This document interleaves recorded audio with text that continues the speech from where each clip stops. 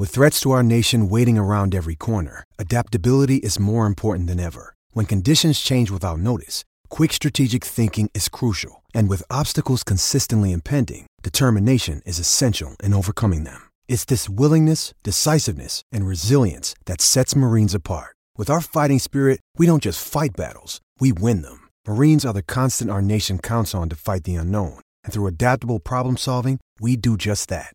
Learn more at marines.com. Cheers, Arno. This could be our year. After Hours. When Marcelo runs it back, Tohu's leading from the front. We're moving up the table like a hot cross bun. Then we see Shuey Guy, the coach's box behind.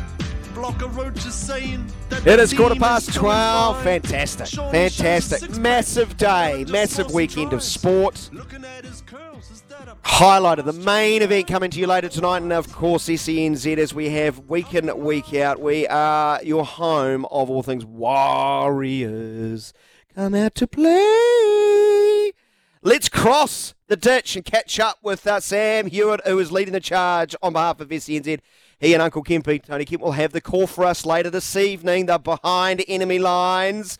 Come in, Mr. Hewat. How you doing? G'day, Sam. Daniel. Boys, I'm doing fantastically well. Behind enemy lines, and I've lost Kempy, so I've no idea where he's gone. He may have been taken prisoner somewhere, but it is a massive buzz in Brizzy. Like Warriors jerseys, wherever we're walking, we're sort of in the main cafe precinct at the moment, about to get some brunch, and lots and lots of Warriors jerseys and very few Broncos jerseys, which is a good sign. So percentage of Warriors jerseys to Broncos at this stage, is it an 80-20 split then, Sam? How are we looking? Well, I definitely have my parochial glasses on, Grant, so I'm going to say 99-1, but that's probably because I'm not looking for the Broncos jerseys. There have been some about, but the Warriors jerseys are definitely in the majority for us, for sure. In fairness, Sam, you have one eye. It's hard to see the others, right? But as far as that plane journey over, did you sense it was like not just your bog standard trip to the other side of the ditch? That there was a league vibe in it, a sporting vibe in the Tin Bird? No, it does. It feels like Christmas Day. It feels like the excitement has been building for not even the week leading up to this or the day before, but essentially 10 years, right, or 13 years since we were last in a grand final. So definitely, waiting in the lines at Auckland Airport, they were very, very long. They're very understaffed. Not as big as Auckland Airport there, but the lines were very long. But the excitement, the fans are all talking to one another. Everyone's, exchanging where they're staying and what they're going to get up to. And, it feels like that real Kiwi coming together community. We're all here sort of for one cause, and we've all descended on Brisbane. Not to mention all the people that actually live in Brisbane, Daniel, because half the city are Kiwi anyway.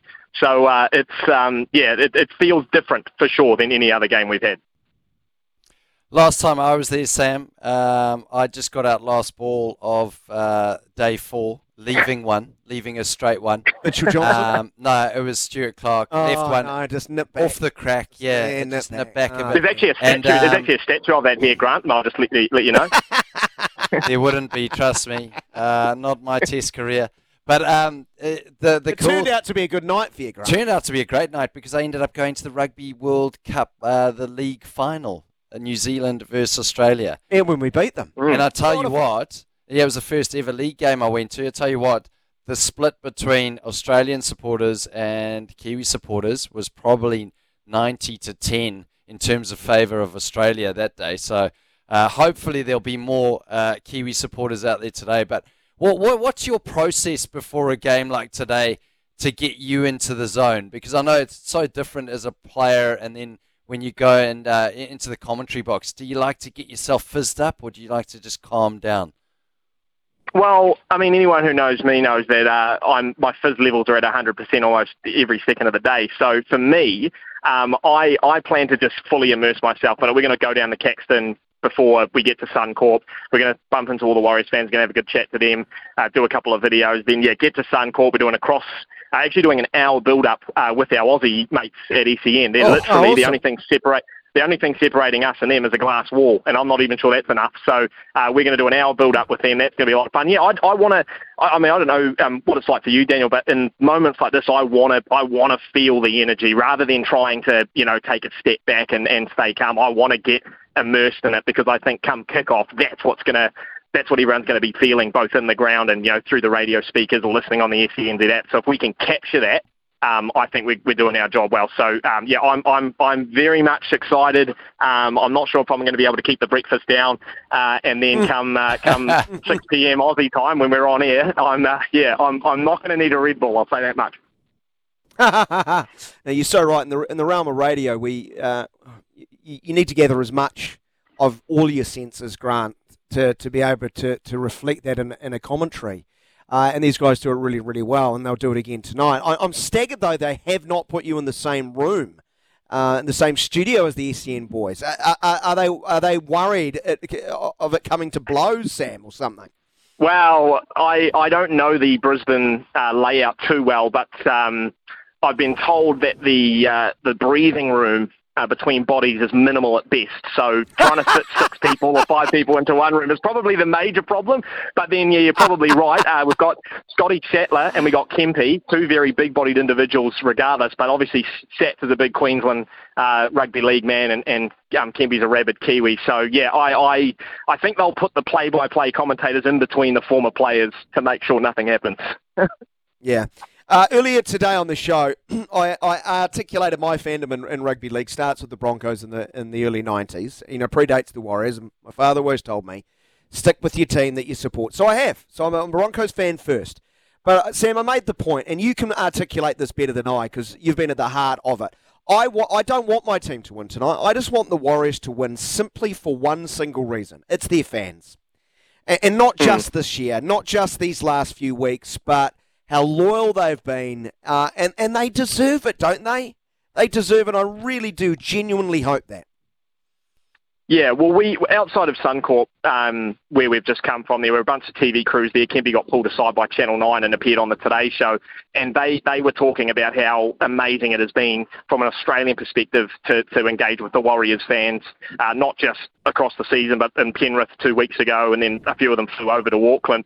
And both me and Kempy said, for the fans, it probably is up there with one of the all-time great Warriors seasons. Yes, we've made 2 grand finals, but simply because what you've just talked about, what they've had to go through over the last 12 years, the last time we made a grand final, but the COVID years as well, where the team wasn't in New Zealand, rugby league was essentially dead. I mean, particularly around the regions where there was no sort of structure to any sort of rugby league, and there was nothing to prop that up in terms of the Warriors or the Kiwis.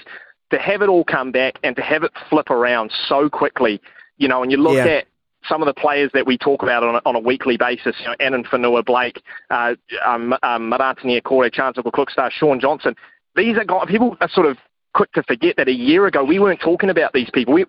Maratini Akore was on the out from the Eels. The Jackson Fords couldn't get a look in at the Dragons. Chancellor Klookstar wasn't playing first grade. Sean Johnson was being asked to retire. To have that turn around in the space of one season and go from 15th to a preliminary final, it has just captured the nation. I think it's in a time as well where we've talked about sport being so desperate for attention and audience and youngsters as well. Kempy talks about the changing face of the Warriors fan. He said when he used to go to the games 23 years ago as a coach, it was older folk. It was people that are sort of over 50, over 60. Now it's the young crowd. And the Up the Waz chant, I think, is almost a symbol of that. It's viral, if you will. And that comes from this sort of young, passionate fan base. And I mean, people are saying, this is the bandwagon fans. They'll disappear if the Warriors start losing. I don't know. It feels a little bit different to that. It feels like what they've created culturally with their fans, and this is a credit to Cam George and the club, what they've created is a lasting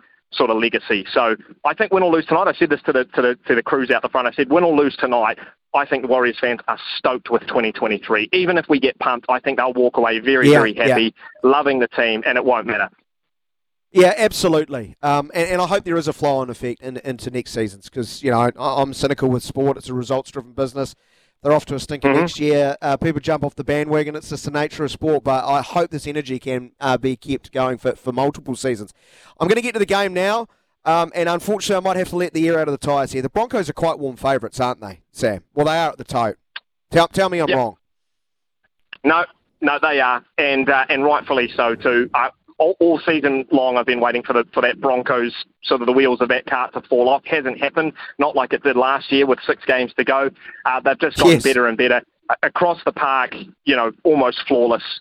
I sort of try and pick a couple of weaknesses, and there are maybe 1 or 2 positions that the Warriors can exploit, but the matchups, to me, are as good as they'll get in the NRL. Eden Fanua-Blake going up against Payne Haas, the 2 best props in the NRL. Toru Harris going up against Paddy Carrigan, the 2 best locks in the NRL. Sean Johnson against Adam Reynolds, the 2 best kickers in the NRL. And then Chance up against Reece Walsh. The individual matchups, I think, are driving the excitement as well. But I think it comes down to one thing. And it's going to be one of those sporting cliches. If the Warriors just can't stick with them, if it's close after 70 minutes, they're in with a red-hot shout. If the Broncos get 12 points in the first 10 minutes, or if they get out to an early lead, I think that they're a team that just does not let go of that momentum, especially in front of a home crowd, especially with those young boys that thrive on the confidence, the Reece Walshes, the Ezra Mams. So the Warriors have to stick in it. If we can keep it close, with 10 or 15 to go, I give us a red-hot shout to do something special in that last sort of stanza. But we also got to hope as well that they didn't play that final, and I know that's also a cliche, that final last weekend, because the emotion, the adrenaline, the passion that they had to exert against Newcastle, so often in sport, don't you see that come back the next week and they've come off that high and they're just not at their best. So they need to keep that, probably go to another level. And as Kempy said, watching the Panthers game last night, the Panthers were completing at 96%, I think, through about 60 minutes. He said that you can't complete at 78, 82% like you have been the last few weeks. You've got to complete at 90% if you want any chance of winning this game. So that's the formula for the Warriors. They do that, and Sean Johnson has his kicking game right. They take Reece Walsh out of the game. They've got a chance, but it is a brave man probably to put the house on the Warriors tonight. Yes, Sam, you talk about momentum in the game. If the Broncos get ahead, they'll be a hard team to stop. But, I mean, you've got to also say, momentum or form going into the game, where the Broncos, they've won 8 of their last 9 games, and the Warriors, they've lost 2 of the last 3.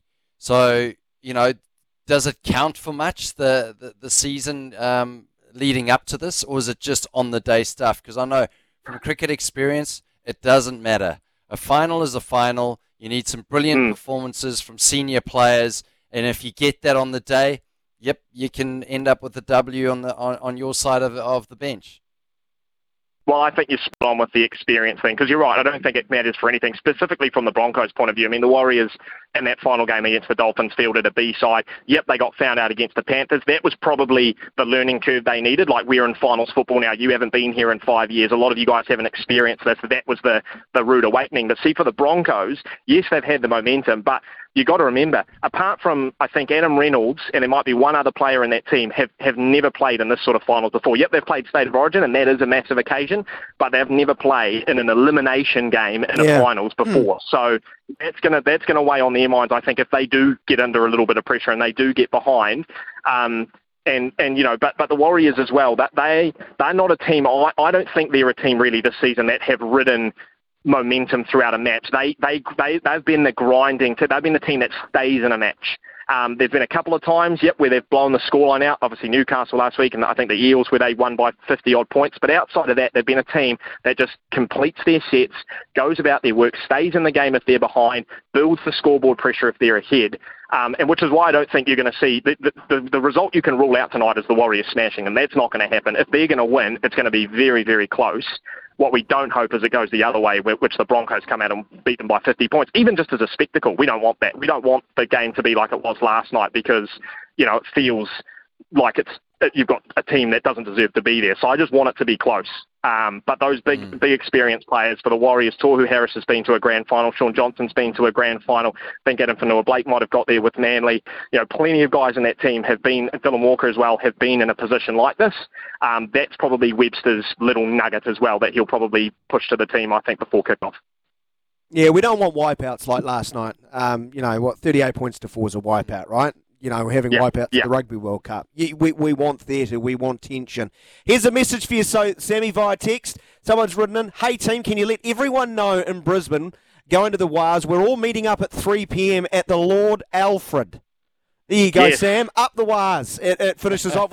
So go down there, soak it in, and have the time of your life, my friend. I'll finish off with this one. Based on what you saw last night, am I being too flippant in saying everyone's playing for second? My God, how good were the Panthers? Yeah. No, that's me and Kibby were having a good chat about that this morning as well. It's depressing in a way that you've got a team that's just that good, that no one really comes close to. A team that maybe throughout the season people thought, they're the wheels. There was a few games off for the Tigers. There were a few close games that people thought maybe this is it, the wheels coming off. No, Ivan Cleary probably just licked his lips at all of those comments because come finals time, Penrith do what Penrith do. So I said to Kempy, I said, look, if the Warriors lost tonight, you could take solace in the fact that a Broncos-Penrith final will be very, very exciting, very entertaining. Two of the best teams in the comp this year. Attack sort of versus defence.